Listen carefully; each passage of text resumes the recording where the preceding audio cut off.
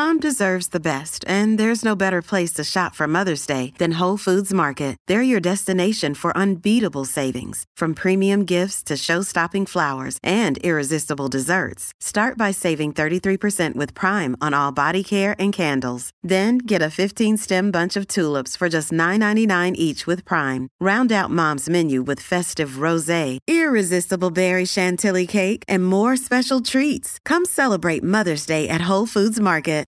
This episode is brought to you by Shopify. Do you have a point of sale system you can trust, or is it a real POS? You need Shopify for retail. From accepting payments to managing inventory, Shopify POS has everything you need to sell in person. Go to shopify.com/system, all lowercase, to take your retail business to the next level today. That's shopify.com/system. At Evernorth Health Services, we believe costs shouldn't get in the way of life-changing care, and we're doing everything in our power to make it possible. Behavioral health solutions that also keep your projections at their best? It's possible. Pharmacy benefits that benefit your bottom line? It's possible. Complex specialty care that cares about your ROI? It's possible. Because we're already doing it. All while saving businesses billions. That's Wonder made possible. Learn more at evernorth.com/wonder. Welcome to the New Books Network. You're listening to New Books in Geography, a podcast channel on the New Books Network. I'm your host for today, Stentor Danielson, from the Department of Geography, Geology, and the Environment at Slippery Rock University. Today, I'll be talking to Linda J. Seligmann, author of Quinoa, Food Politics and Agrarian Life in the Andean Highlands, published this year by University of Illinois Press. Dr. Seligmann, welcome to the show. Thank you, Stentor. I'm looking forward to talking with you. To start off, why don't you tell our listeners a bit about your background and how you came to write this book? I'm an anthropologist, and my area of specialization has been sociocultural anthropology, and I've worked in the Andean region of Latin America now for over 40 years, especially in the Andean Highlands of Peru. And I've done lots of different kinds of research, ranging from looking at the symbolism of textile motifs and the functions of cloth in the Andes to looking at market women as cultural, political, and economic brokers in the urban regions of the Highlands. And I've also looked very closely at agrarian conditions, because so many of the Quechua-speaking people of the Andean Highlands have relied for millennia upon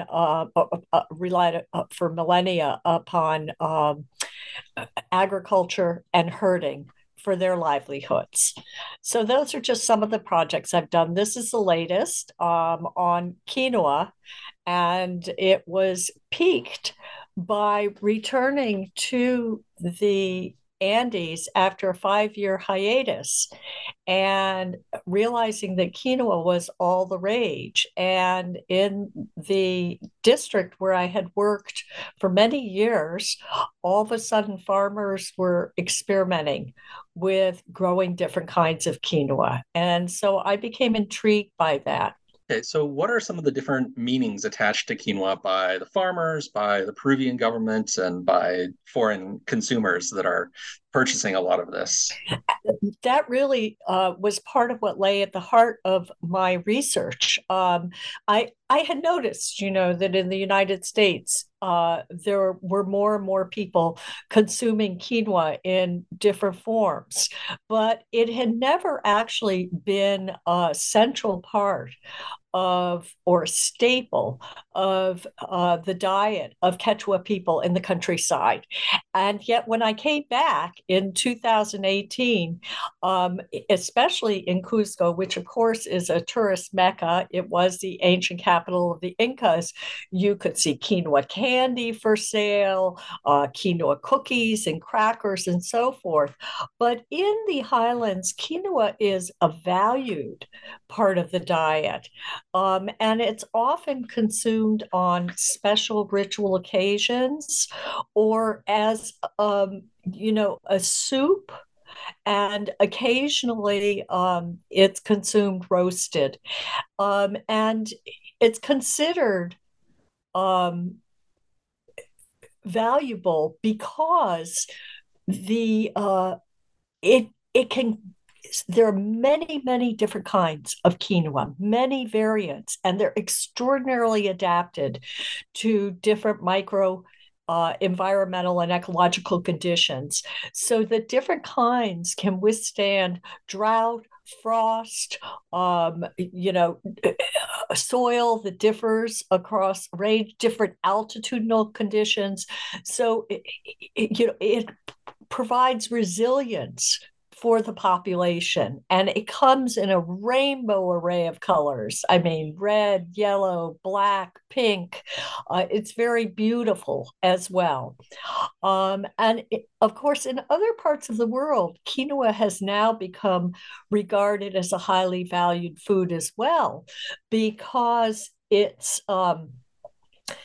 provides protein, it provides amino acids, it's gluten free, it's aesthetically pleasing, and it's used in the US, usually in a mix with other foods that are considered healthy for people. The Peruvian government saw this as an opportunity, and in 2016, the United Nations declared Peru to be Peru's first lady to be the international ambassador for quinoa. And this set off efforts on the part of the Peruvian government to stimulate quinoa production for purposes of export. So it was a way of attracting attention to Peru's export products, of bringing in some foreign exchange, of leading to development or further development in the countryside. Those were all the kinds of things that people saw in quinoa, that in a way it could be almost magical in solving some of the challenges that people faced in Peru. Okay, so I would imagine a lot of our listeners have heard this claim that goes around that this fad for quinoa among Western consumers has driven up the price, and so now people in Peru can't afford it, and so it's actually bad for them that we're eating quinoa. So how true is that? What's really the underlying story of the effect on farmers in Peru of this enormous growth in foreign consumption?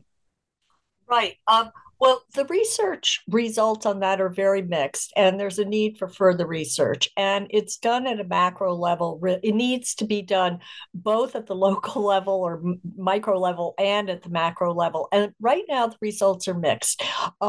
It doesn't appear that it's caused that much of a problem for people to continue to consume quinoa in the countryside if they want to do that. The real problem lies in what happens when a crop becomes an export crop. And we've seen this with many different cultigens or agricultural products and even beverages over the years, which is that in the case of quinoa, as I said, there are all these different varieties. And when something becomes an export product, there's a tendency to want to focus on only a few of those varieties. And they're focused on because there's higher production in terms of volume. Maybe a certain kind commands a higher price. Maybe it appeals more to the tastes of people who are consuming it in Europe, the United States, or parts of Asia like Japan. But it isn't necessarily the kind of quinoa that people in a particular part of the world would consume domestically for themselves. They may have other kinds of quinoa that they prefer. So that's what happens, is that there's this drive to produce for the export market, and then not as much is produced for domestic consumption often, or at least not the kinds that people want to consume. And then an equally important consequence is that should there be environmental factors that cause problems, that create problems for the harvest, then it's like a boom and bust situation in which you lose your entire crop, rather than what the Quechua people have done for eons, which is to focus on diversity as a way to adapt to all of these different environmental conditions. So if one kind of quinoa would fail, or one kind of potato, there was another that they could turn to, because it wasn't relentlessly geared to the market. And so those are really the issues involved, more than that it's become too expensive. It is true that the first year of the quinoa boom, the prices skyrocketed. And that did cause problems for people to purchase on the local market quinoa. Of course, this was like the, Dutch tulip disease, which it boomed. And then because more and more people started producing quinoa for the export market, it went bust. And at this point in time, it's reached more of a happy medium. Actually, it's still very high, the export market, but not as high as it was in that key year of 2016. Okay, so we've been talking kind of about Peru in general here, but your book is really focused on a particular place where you were working, Huanoquite, if I'm saying that correctly. That's correct. It's Huanoquite. Okay, so can you tell us a little bit about Huanoquite? Why did you choose to work there? What's unique about that particular location? Well, Huanoquite, is consists of many, many different microecological zones, and I had decided to work there when I first started doing my doctoral research, and at that time, I was interested actually in how new agricultural ideas got incorporated into the district, and who the individuals were, what were they like that allowed them to tinker or experiment, and then have that knowledge spread, specifically with respect to agriculture, throughout the region. And I did indeed find those kinds of individuals. They were quite remarkable. But it turned out that the time, and I knew this before I went, when I decided to go there, was in the midst of a civil war. And this was, some of your listeners may have heard about this, but this was a war that pitted the Shining Path guerrillas, or Sendero Luminoso, against the military and paramilitary. And civilians really got caught in the crossfire.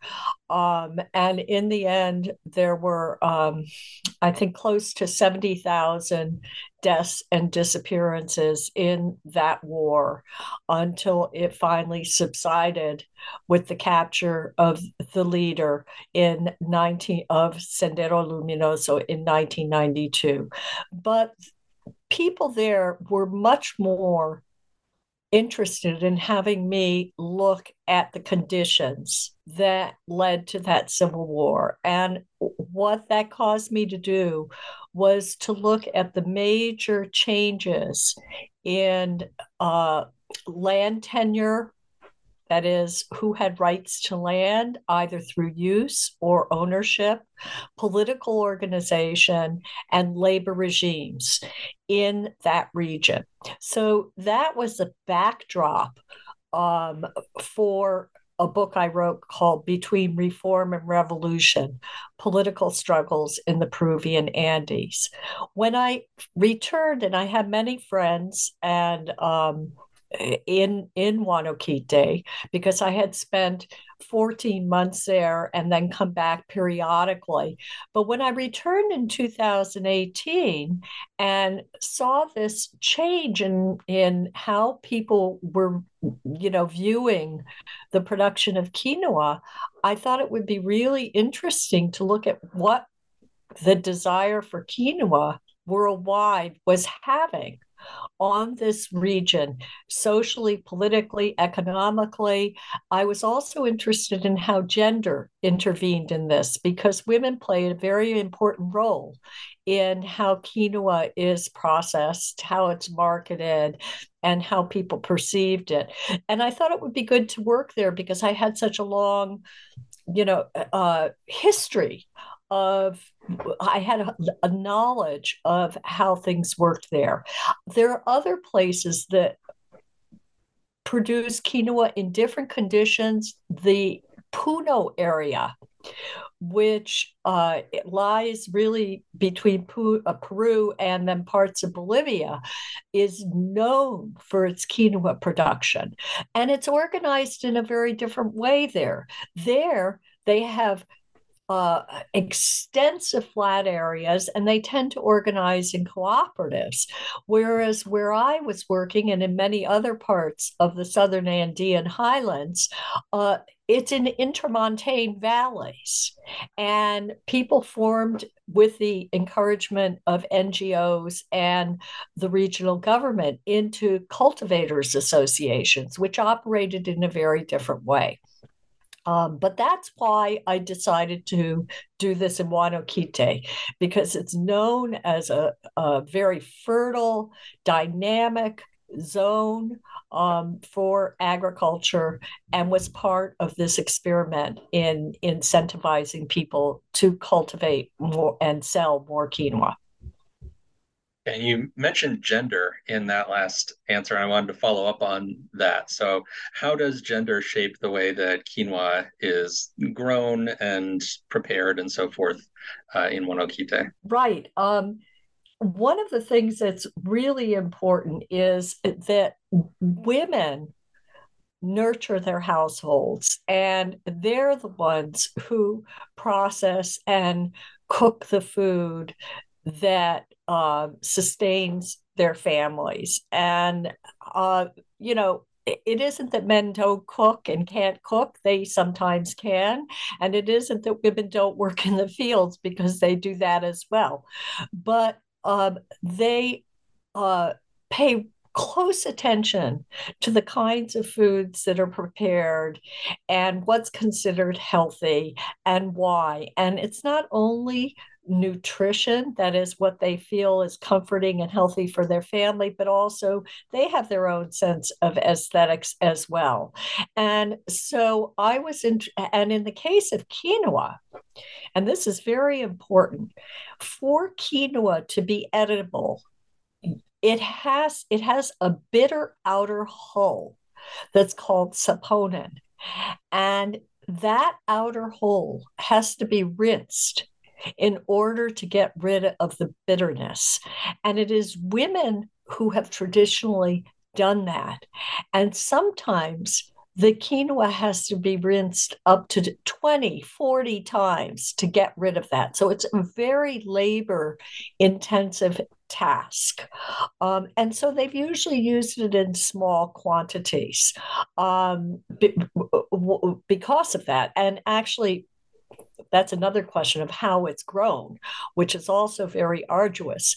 But in any case, one of the sort of tensions in this increase in quinoa cultivation was that there's also a concern about the health of families, of children, especially in areas with a high degree of poverty. And so the Peruvian government saw quinoa as a healthy option for school breakfast, for example, and wanted to encourage that. They also recognized, and so did a lot of people, that by focusing on the export market, perhaps they were ignoring too much the domestic market, and to encourage quinoa production and consumption, quinoa consumption among Peruvians themselves. But behind this lay the work of women. The work of women in selecting seed, quinoa seed for different purposes, the work of women in processing it, the work of women in preparing it. And often they took on a huge burden in this respect and were not properly compensated for their labor. And when this impetus began to focus on certain kinds of quinoa rather than others, many of the women were very upset about that because they felt that maintaining these different varieties was important in terms of what was the healthiest and most nutritious food for their own households. And they were also promised by the regional government through various branches, including one that was focused on agricultural innovation, relying on indigenous crops, that eventually a sort of industrial scale perler, that's Pearler, would make its way to the district. And it would rinse the quinoa at a scale that would be fantastic for everybody in terms of serving as a labor-saving device, kind of like what was used for pearling rice. But this is a long history in the Andes in terms of how development unfolds. And oftentimes it's top-down development without sufficient attention and listening to what people themselves see as priorities or most important. So these were technocrats, engineers, who really didn't interact or talk much with the women. And finally, a machine arrived that was supposed to serve as the perler for the quinoa. And the women were totally disappointed. First, an engineer didn't arrive for several years to explain how to use it. And secondly, it turned out that it was nothing like industrial scale, and it only was able to rinse very small amounts. So these kinds of glitches have, I wouldn't say completely soured people in continuing to grow and export quinoa, but they're far more wary of how much they're going to rely on that. And they certainly don't regard producing for the export market in the way that people wanted them to, as a silver bullet for their needs. This episode is brought to you by Shopify. Do you have a point of sale system you can trust, or is it a real POS? You need Shopify for retail. From accepting payments to managing inventory, Shopify POS has everything you need to sell in person. Go to shopify.com/system, all lowercase, to take your retail business to the next level today. That's shopify.com/system. Hey, it's Ryan Reynolds, and I'm here with Keith, co-star of my upcoming film, If, only in theaters May 17th. Do you want to tell people the big news? All right, I'll do it. Sign up now and you'll get unlimited for $15 a month and 6 months of Paramount Plus Essential Plan on us. MintMobile.com/switch. Upfront payment of $45 equivalent to $15 per month. Unlimited over 40 gigabytes per month. Face lower speeds. Videos at 480p. Active Mint customers by 531.24 get 6 months of Paramount Plus Essential Plan. Auto renews after 6 months. Offer ends May 31st, 2024. Separate Paramount Plus registration required. Terms and conditions apply if rated PG. Okay, so then shifting gears a little bit, what is a waka, and how do farmers maintain their relationships with wakas? Um, wakas are different um, spirit sites or power sites within the Andean landscape. And they have great power, and they are considered on a par, if not more powerful than human beings. They exist in a complex ecosystem in which there are human beings and there are many other sentient beings in the universe. And they interact and are intertwined with one another. And human beings whose world who believe I believe is not exactly it, but who are part of that world think it's very important to keep these sentient beings and themselves in balance with one another. And in order to do that, they have to be very observant and pay very close attention to how all of these sentient beings, they can be water forces, they can be apus, which are powerful mountain peaks, they can be certain rocky formations, they can be streams of light, they can include, these aren't all wakas, these are different kinds of sentient beings that occupy the universe. They're the animals, the herding animals, the alpacas, the llamas, horses, which came from Europe, but all of came from the New World. All of these are part of their universe. And so if something goes awry, it can have a detrimental effect on the universe. So a lot of their actions, their rituals are focused on maintaining a world in balance through reciprocity, that is mutual exchange, but also sometimes humans feel that it is necessary to give in excess or to give more in order that the earth, for example, return its fertility to them. So that's why wakas are so central to occupations or activities like agriculture and herding. It's also the case, and this has been more publicized internationally and certainly in the United States, that certain kinds of activities like deforestation or mining have devastating impacts on allowing for reciprocity and balance in that universe. So just to jump a little then, this may seem far removed, and I was surprised how it tied in to the story of quinoa.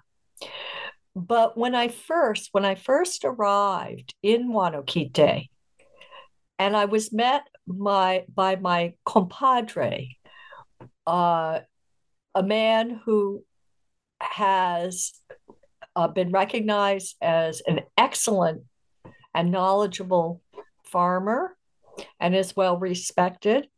He said, he immediately said, we're going to go to the quinoa fields right away so you can see them, and then we'll probably be harvesting tomorrow. So even though I was very exhausted after a long trip, we went on up to the quinoa fields. And while we were sitting there and people were talking, they started talking about things that, I hadn't expected to hear at all, which was that,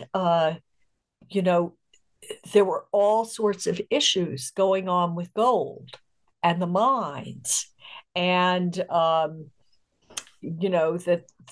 whether it was a good thing or not, whether it provided employment opportunities for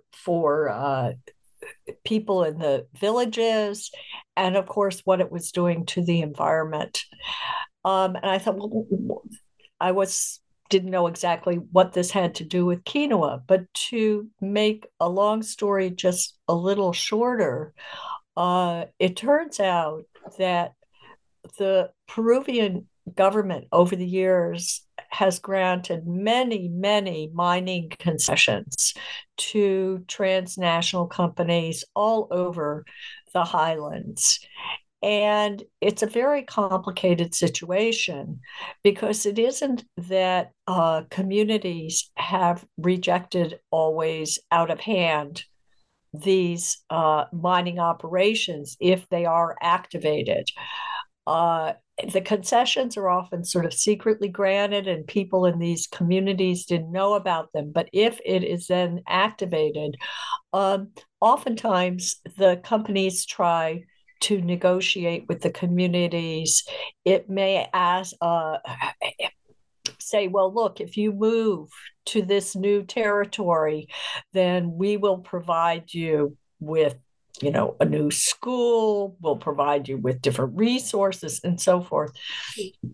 So it has created divisions within communities that don't know what's better to do given the powerful forces that are aligned against them.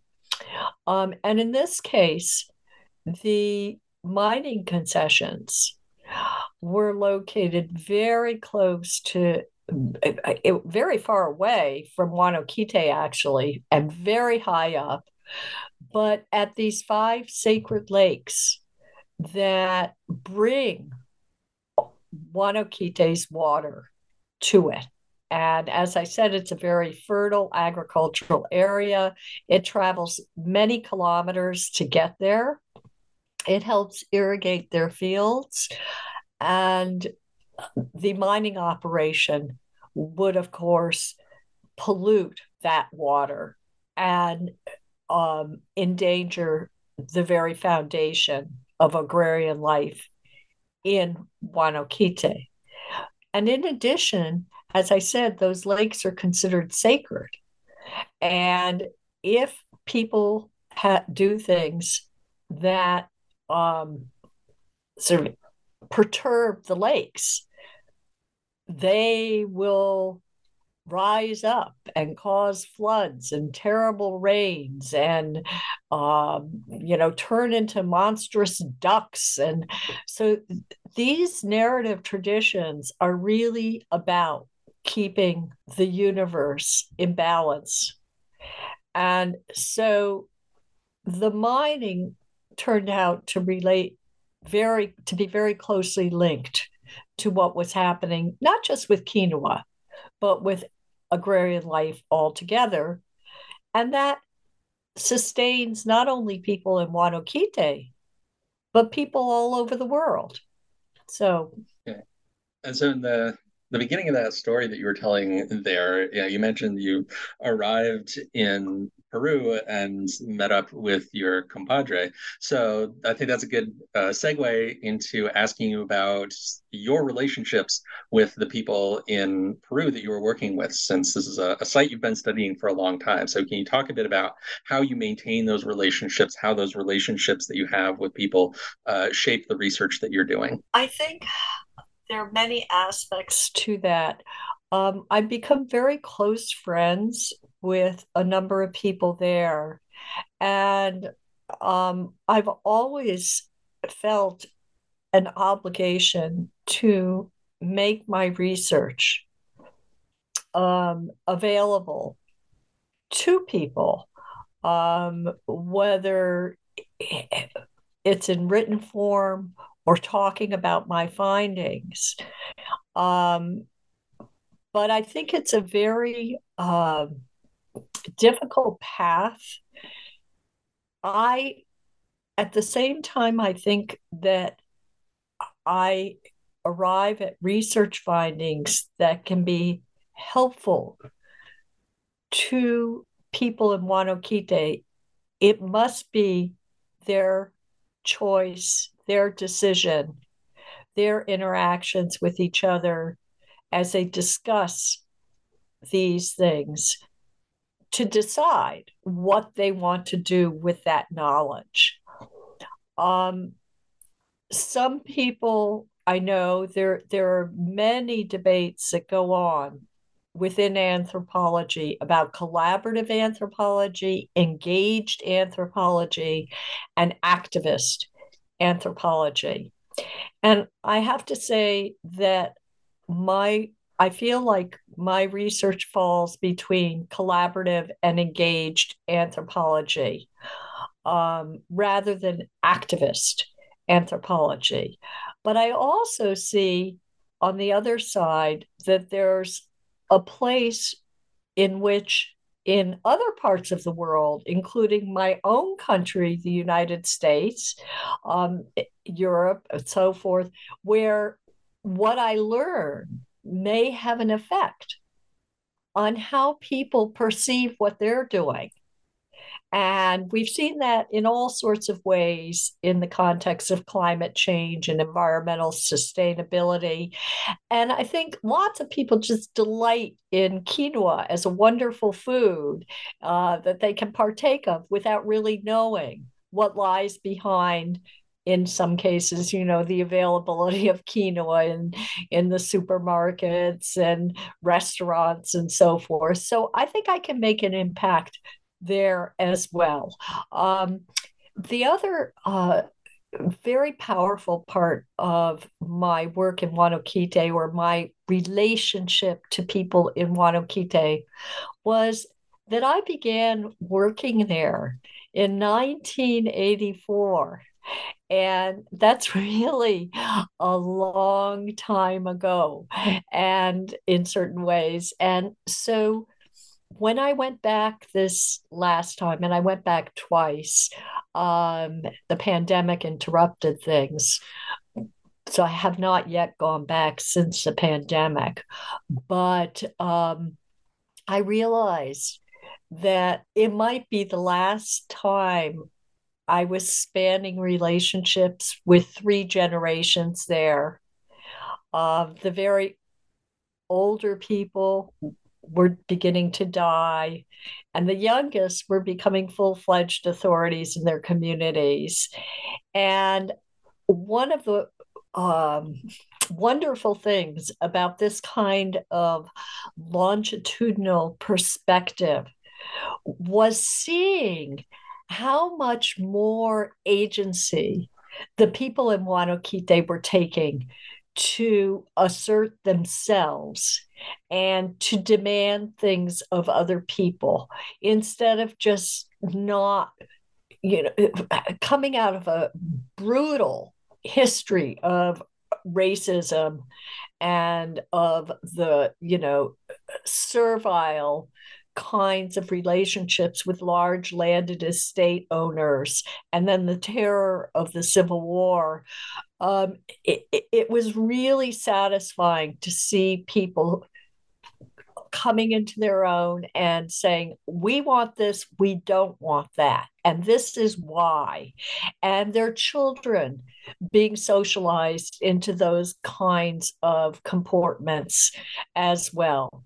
And in my case, they wanted all sorts of things from me, and I was very happy to give them those things. And my book, I have given to them with a translation that I prepared myself, so that they can think about it and use it for their own needs. So all those things, I think, have been really rewarding, and wouldn't have happened if I didn't have this much historical depth. All right. So as we're moving towards the end of our time here, I wanted to give you an opportunity to give a shout out or a thank you to anyone whose help was important to you as you were writing this book. there are so many people who have been helpful to me, but first and foremost, the people in Wanokite who have always shared, not always, but who have been willing to tell me how they think about things, to allow me to accompany them into all sorts of situations. In particular, Demetrio and Victoria Pantoja have been, Demetrio Pantoja and Victoria Sanabria have been remarkable. I also have great respect for the people working in different bureaucratic agencies who have a good grasp of what life is like in the countryside. And even though they're constrained by these bureaucracies, for example, at the Institute for Agricultural Innovation or the regional government, they are trying very hard to do things differently than what has been done in the past.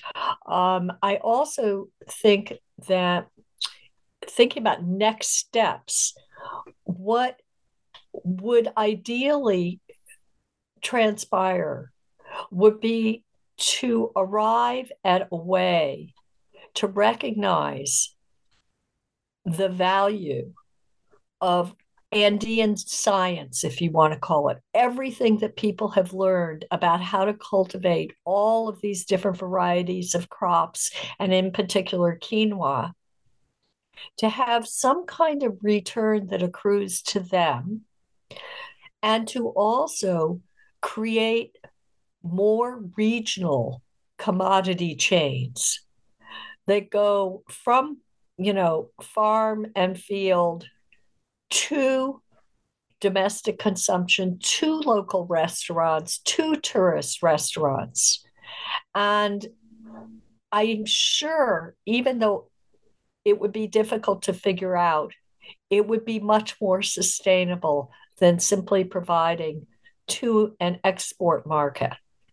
And one last thing that was central to my book, and that I actually didn't mention when we were talking about sort of the cosmopolitics or cosmovision of Quechua people, is that they're very pragmatic. I don't want to give the impression that this sort of keeping the world in balance is something that is highly spiritual. It involves very pragmatic considerations, and that includes an astonishing knowledge of the environment and ecology, but also the legal universe of knowing how to cooperate and act as a community. And I'm not suggesting there aren't conflicts and tensions in all of this within communities, but I think it's very important to realize that this isn't some othering that is going on. These are people who are very much part of the universe in which we as well reside. Okay, and then for our traditional final question on the New Books Network, what are you working on next? Well, I'm actually not working on anything now, but I guess I jumped the gun a little, because I think this question of how you can take an export crop and realign it so that it actually does provide what people who are growing it want and need through tighter commodity chains, through regional food networks, is something I'd really like to be involved in. All right, well, that sounds a really great next step from this book. So, Dr. Seligmann, thank you so much for coming on the show. Thank you. I thank you for having me. This has been a conversation with Linda J. Seligmann, author of Quinoa, Food Politics and Agrarian Life in the Andean Highlands, published this year by University of Illinois Press.